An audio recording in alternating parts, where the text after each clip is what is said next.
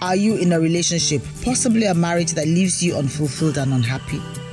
Do you think you should leave, but you don't have the courage to do so? Would you rather stay in the relationship, but you have a deep need to make it worth your while? If you answered yes to any of these questions, then the Mending Broken Hearts show is for you. I am happy you are here. On this show, I share words of encouragement and counsel. I also share knowledge that will help you on your journey to achieving your dreams. I am a lawyer and a relationship counselor, and I believe that people should thrive in relationships. My name is Arunke Omame, and I like it when my friends call me Sissy Lawyer. Welcome to Mending Broken Hearts, the Sissy Lawyer podcast.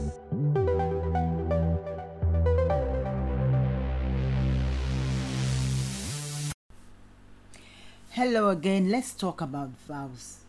The vows that we take when we get married. Can you recite them from your memory? Do you recall your vows at all? Those marriage vows. Those promises we make in front of the public when we're getting married. A number of times we don't even remember them shortly afterwards.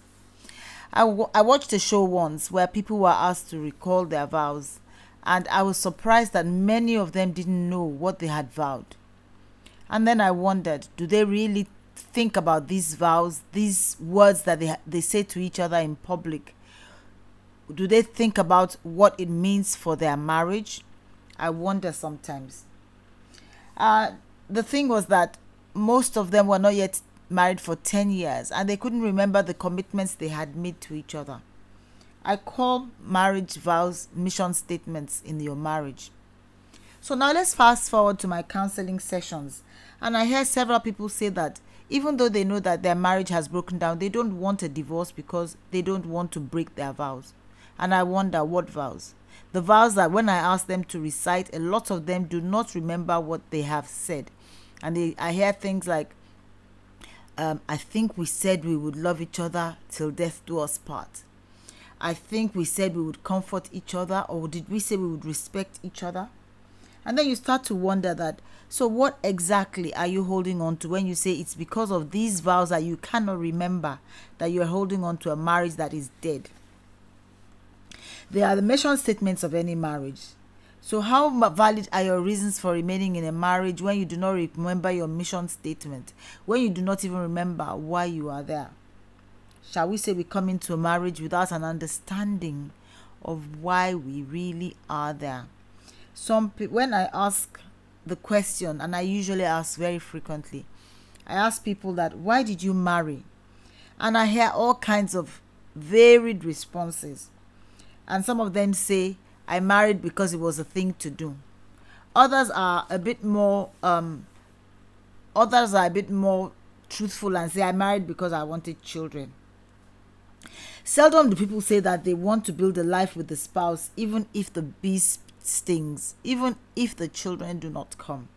The vows have no place in our marriage mission oftentimes. I know that marriage vows have been with us since medieval times, and then I think the church adopted the vows as part of their ceremonies. But today I know that everybody recites vows in their marriage ceremonies, whether they are religious ceremonies or they are not religious ceremonies. At every ceremony, the parties pledge. They pledge love, they pledge comfort, they pledge support, they pledge duty. They pledge fidelity, respect, and friendship, despite what life may throw at them. And they are great to listen to. And when a couple make that promise of staying together till death parts them, I pause. I ask, what kind of death? Divorce is a death, just like a cessation of breathing is. Have your vows expired? Is your marriage dead? We all know that many marriages have died, even though the couple are still alive and well. They have died because they really do not know what they committed to, and suddenly they find out that the vows are really crippling them, their lifestyle.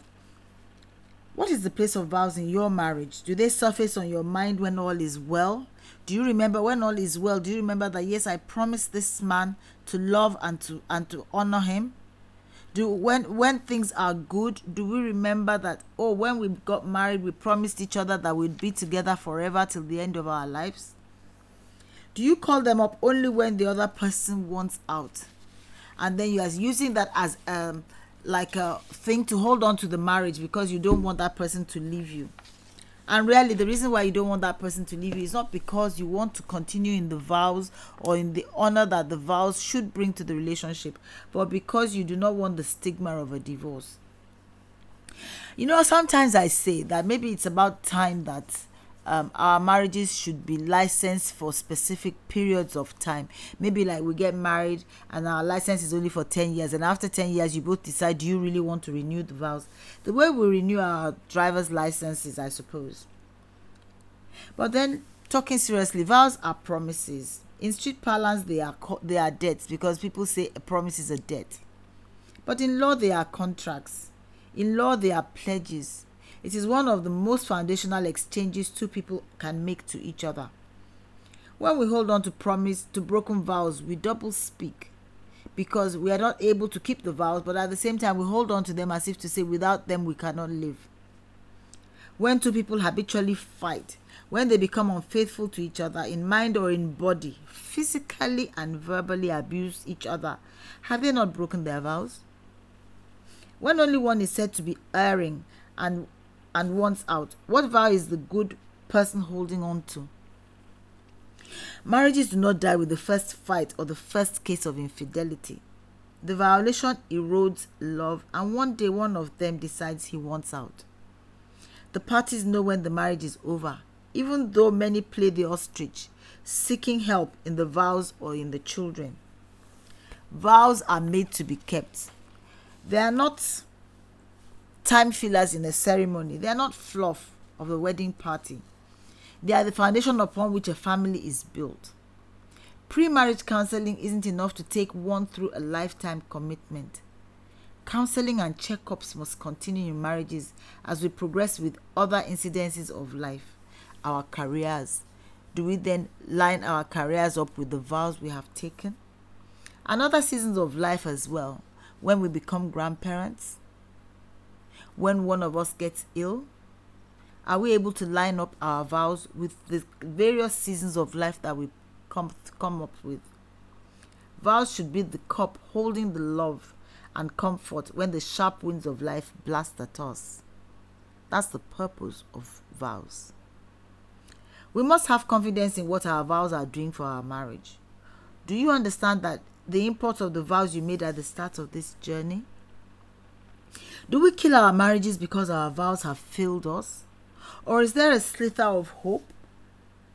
I know I listened to a podcast recently, and the lady was saying she didn't understand why the husband was so cold and distant to her. Could he not remember their vows? And he said he didn't remember. That as far as he was concerned, that had gone out of their lives many years ago. Is your marriage dead, or is it in the intensive care unit? You don't know whether it's going to die? What is your vision of a marriage? Are you able to craft a vision with your spouse? Why don't you take the first step? Why don't you sit down and say to your spouse, you know what, we vowed to love each other till death do us part. Can we try again? And of course, if you think that you do not know, you cannot recognize the signs that your marriage may be dying, I have a short ebook titled Is Your Marriage Dead? If you want a copy of it, send me an email, and when I receive your request, I'll send it to you.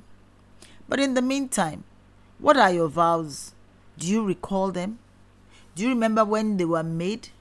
What were you feeling at the time when you made those vows?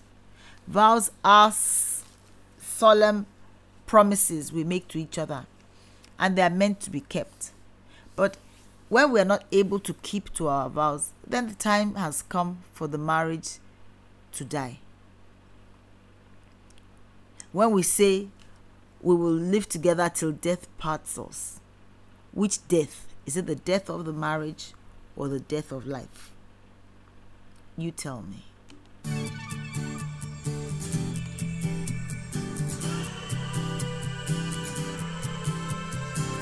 So, dear friends, do you have any questions from this episode? Send me an email at sisi@sisiLawyer.com.ng. Sisi is spelled SISI. You are welcome to explore other resources on my website, www.ccilawyer.com.ng. Till next time, stay happy and intentional.